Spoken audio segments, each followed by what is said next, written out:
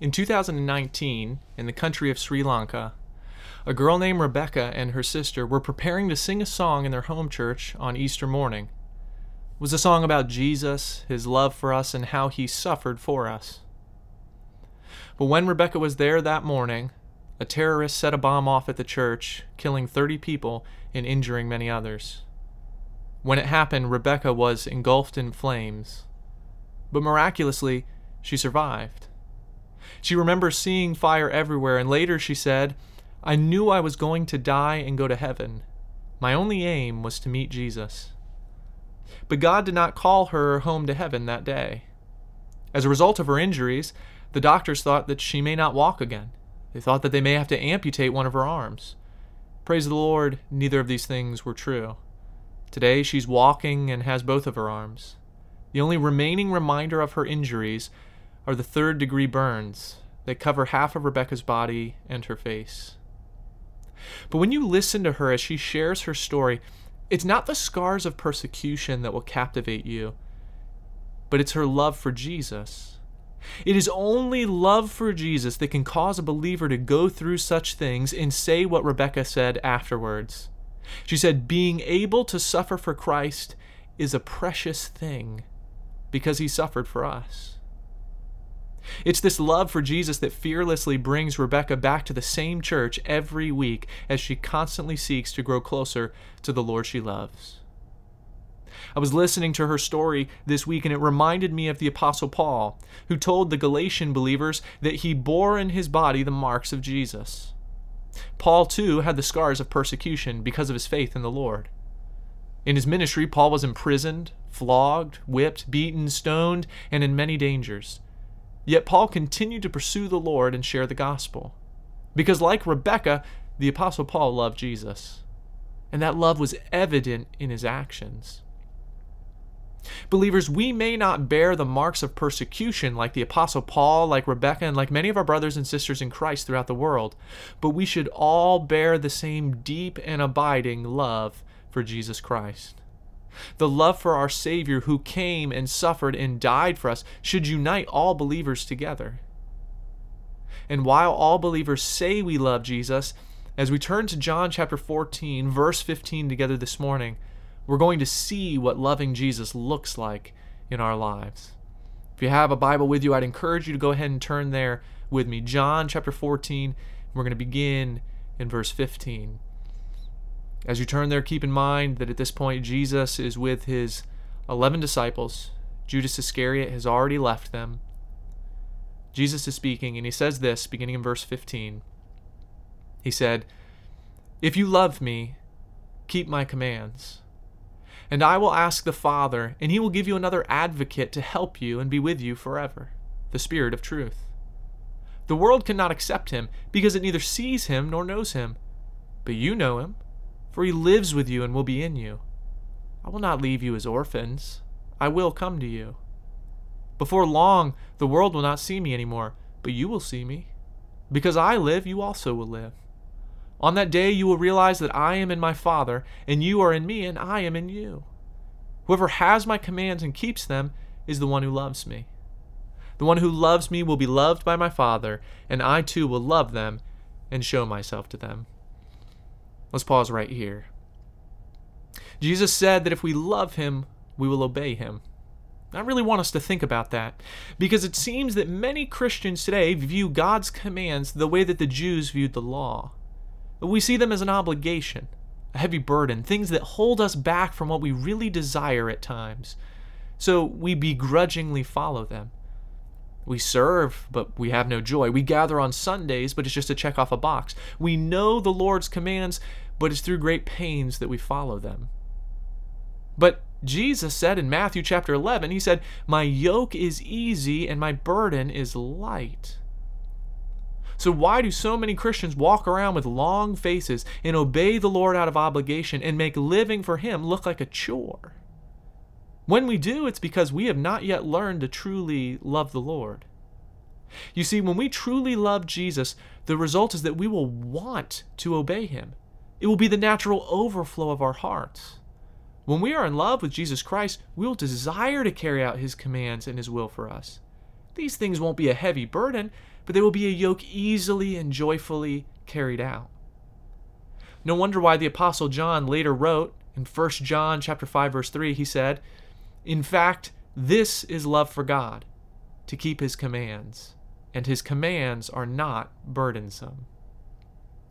Now, on our own, this obedience would be difficult, but Jesus has not left us alone. He told the disciples an incredible truth. He told them that because he was going to return to the Father, he would send the Holy Spirit to them. Now, the Holy Spirit was always present with God's people, but after Jesus ascended to the Father, the Spirit now dwells within his people, including you and me, believer. The Holy Spirit is our advocate. That word in the Greek can also be translated as comforter or intercessor, or one of my favorites, helper. The Holy Spirit is our helper. Jesus did not leave us helpless when he returned to the Father, but he gave us the great helper. The Holy Spirit is not some impersonal force like when we refer to the Spirit as an it. No, he is a co-equal member of the Trinity, the Godhead, and he dwells within you and me. And he helps us in many ways. In a few verses, we'll find that he would help the disciples by reminding them of all that Jesus taught them, which they would need to then teach others and record into what we now have as the New Testament. The Spirit helps believers today by giving us an understanding of the Scriptures when we read them. But I also want to mention another way the Spirit aids us, which is that he helps us to live righteously. The Apostle Paul said to the Galatian believers, he said, "Walk by the Spirit, and you will not gratify the desires of the flesh." The Holy Spirit living within us helps us walk in obedience to the commands of God by giving us the strength to overcome temptation and guiding us to walk on a path of righteousness. It's only when we resist him, when we reject the Spirit's leading, when we choose sin over him, that we wander from that straight path and into the muddy ditches of sin along the road of this life. When we came to Jesus in faith, we received the Holy Spirit, believers, and as we followed the Spirit's leading out of our love for Jesus, we will be found living obedient lives. Not only that, but then Jesus talked about the love of God that we will experience. As we live for the Lord, we will experience sweet fellowship with the Father, the Son, and with his Spirit whose guidance we follow. So what does loving Jesus look like? It looks like obedience. Earlier in his ministry, Jesus said that the greatest commandment is to love God with all your heart, with all your soul, with all your mind, and that the second is to love your neighbor as yourself. Then he said that all the law and the prophets hang on these two commandments. You see, when we love God with all our hearts, we will naturally obey his commands in how we treat people and honor him. So here he gives a reminder. He said, "If you love me, keep my commands." So do we love him? These are beautiful truths Jesus gave for believers, but Jesus said that the world, those who do not believe, they wouldn't see him anymore. Let's pick up in verse 22. Then Judas, not Judas Iscariot, said, "But Lord, why do you intend to show yourself to us and not to the world?" Jesus replied, "Anyone who loves me will obey my teaching. My Father will love them, and we will come to them and make our home with them. Anyone who does not love me will not obey my teaching. These words you hear are not my own, they belong to the Father who sent me. All this I have spoken while still with you." Judas, not the bad one, not Judas Iscariot, Judas, who is elsewhere referred to as Thaddeus, asked Jesus, "Why can't everyone see you? Why not the whole world?" And the prevailing mindset at the time was that the Messiah would come in great glory and be recognized by everyone. Remember, Jesus came to the world, but the world rejected him. The world does not see him because they have freely chosen not to love him and not to believe the salvation truths that he taught. And so they cannot enter fellowship with the Lord. Those individuals are living like the other Judas, Judas Iscariot, who didn't love Christ, who didn't obey, who didn't have the Holy Spirit living within him. Judas Iscariot was overcome by the evil one. So it is with this world, but not so with those who believe. When we saw the truth of the gospel and the love of Jesus for us, we fell in love with him. We came to him in faith and we received his Spirit, and in that love we should now live lives of obedience to him. What a blessing it is to be in fellowship with the one who loved us and gave himself up for us. If we love him, we'll obey him. That means, believers, that if we are not living obediently to Jesus, then we do not love Jesus as we ought to. If we love him, we'll live for him, and we'll be brokenhearted in those times when we sin, and we will quickly return to him when we do. But Jesus had more to share with his disciples. Let's look a little further. Look at verse 26. Jesus is speaking, and he said, "But the Advocate, the Holy Spirit, whom the Father will send in my name, will teach you all things, and will remind you of everything I have said to you. Peace I leave with you, my peace I give you. I do not give to you as the world gives. Do not let your hearts be troubled, and do not be afraid. You heard me say, I am going away, and I am coming back to you. If you loved me, you'd be glad that I am going to the Father, for the Father is greater than I. I've told you now before it happens, so that when it does happen, you will believe. I will not say much more to you, for the prince of this world is coming. He has no hold over me, but he comes so that the world may learn that I love the Father and do exactly what my Father has commanded me. Come now, let us leave." Jesus was leaving them soon. That should have caused the disciples great joy, to know the Lord would return to his place of glory, but in this moment it no doubt brought them grief. Not only was he leaving, but the devil, the prince of this world, was coming. Soon the devil and those spiritual children of his, who were preparing to arrest and crucify Jesus, would successfully put to death the King of Kings and Lord of Lords. In their wicked scheme, they would claim victory, but the true victory belonged to Jesus, who was carrying out the will of the Father. The disciples would have grief in hearing these things, and the next few days would bring grief as well. But to those who love and believe in him, Jesus gives us another provision.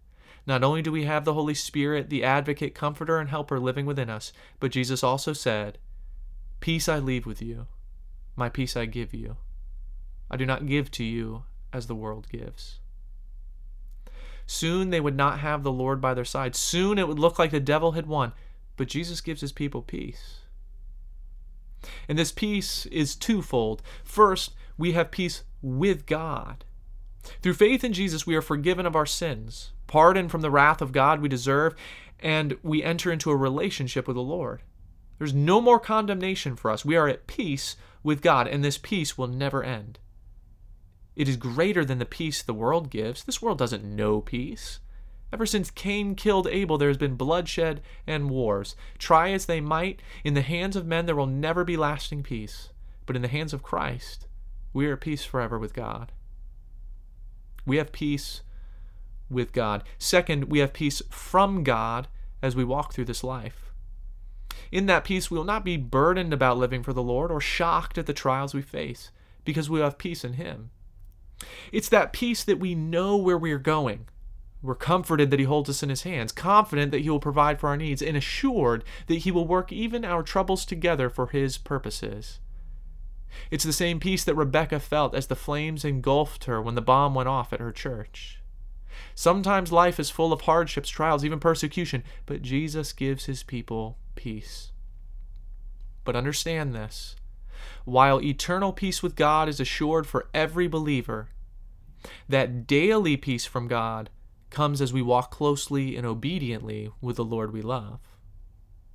But when we love and pursue the things of this life above Jesus, that's when we'll be found living in disobedience. That's when our fellowship with him is strained. Strained, not severed. We cannot be separated from him or lose our salvation, but that fellowship is strained because we have strayed. In that lack of intimate fellowship, we lose our daily peace. That's when we start to walk about with long faces, burdened hearts, and heavy yokes, because we stop drawing near in love to the one who gives us peace. And believers, that's when we need to return to him. Jesus gave his disciples comforting words, yet they would still be greatly troubled, discouraged, and downtrodden in the days between the Lord's death and resurrection. Afterwards, when they saw the risen Lord, they would be filled with joy. Then they would understand that peace again as they drew near to him in faith. I pray that we would walk in that peace and joy as well, as we walk with the Savior we love. Believers, if we love Jesus, that will be evident in our lives. That evidence is not always seen through the scars of persecution, but it is always seen in the persistence of obedience. We'll obey him because of our overwhelming love for him. We'll follow the Holy Spirit's leading in our lives and walk on a path of righteousness, not out of obligation or legalism, but purely from love. As we do this, we'll enter into deeper fellowship with the Lord, and we will experience his peace even during times of difficulty, anxiety, trials, and hardship. The truth this morning is quite simple, but very important for us believers. And the truth this morning is that loving Jesus isn't just heard in what we say, but is seen in what we do. Loving Jesus isn't just heard in what we say, but is seen in what we do. It's seen in our obedience. So what about us? Believers, if we look at our lives, if we were to honestly evaluate our hearts, can we say that we truly love Jesus? Or if we were to honestly evaluate, would we be able to recognize areas where we have been consistently disobedient to the Lord? Would we see ways that we have loved the world instead of him? In a few minutes, we're going to go to the Lord in prayer, and I would encourage each of us as believers, if the Holy Spirit is convicting our hearts about sin, about ways that we have not truly loved him, I would encourage each of us to bring those things to the Lord in prayer, to repent of those sins, and to draw near to him again. I'd like to close this morning with a story that a pastor once told about the days immediately following the end of the Civil War. He said that as a troop of Federal cavalry were riding along, a poor wretch of a man, wearing a Confederate uniform, burst out of the bushes. He yelled out, and the captain stopped. The man cried out and said, "I'm starving to death. Can you help me?" The captain looked at him and said, "Starving to death? Why don't you just go to town and get what you need?" The man answered, "I wouldn't dare do that, because if I did, I would be arrested and shot." He said, 3 weeks ago, I deserted the Confederate Army and been hiding in the woods ever since, waiting for an opportunity to get through the lines to the north." The captain had a confused look on his face, and he said, "Haven't you heard the news? The war is over. Peace has been made. The Confederacy is ended." "What?" the man said. "You're telling me that peace has been made, and I've been out here starving in the woods because I didn't know it?" Friend, if you are here and Jesus Christ is not your Savior, please understand that peace with God has been made available through Jesus Christ. Yet if he is not your Savior, please understand that you are not at peace with God. Understand that you are still wandering around the thickets of sin, spiritually starving. Friend, understand that the Bible says that because of our sins, we are separated from God, that our sin deserves punishment, and the only just punishment is that we will be separated forever from him in a place called hell. But in his great love for us, Jesus Christ came to this earth. And Jesus willingly died on the cross to take the penalty, the punishment, the wrath that our sin deserves. After he died, he was buried, and then he powerfully rose from the dead 3 days later, proving that he is who he said he is, the Savior, the Son of God, and the only one who can save us. Friend, if he is not your Savior, I beg of you to come to Christ, because it is in him alone that you will find the forgiveness of your sins, the salvation of your soul, and the eternal peace with God that we all desperately need. The Bible says in Romans 10 verse 9 that if you confess with your mouth that Jesus is Lord and believe in your heart that God raised him from the dead, you will be saved. And if you have never made that decision, please know that no matter where you are in life and no matter where you are physically right now, you can give your life to Jesus Christ. Would you pray with me? Friend, if that's you, if Jesus is not your Savior, but you are ready to give him your life, you can do that right now. You can go to the Lord in prayer.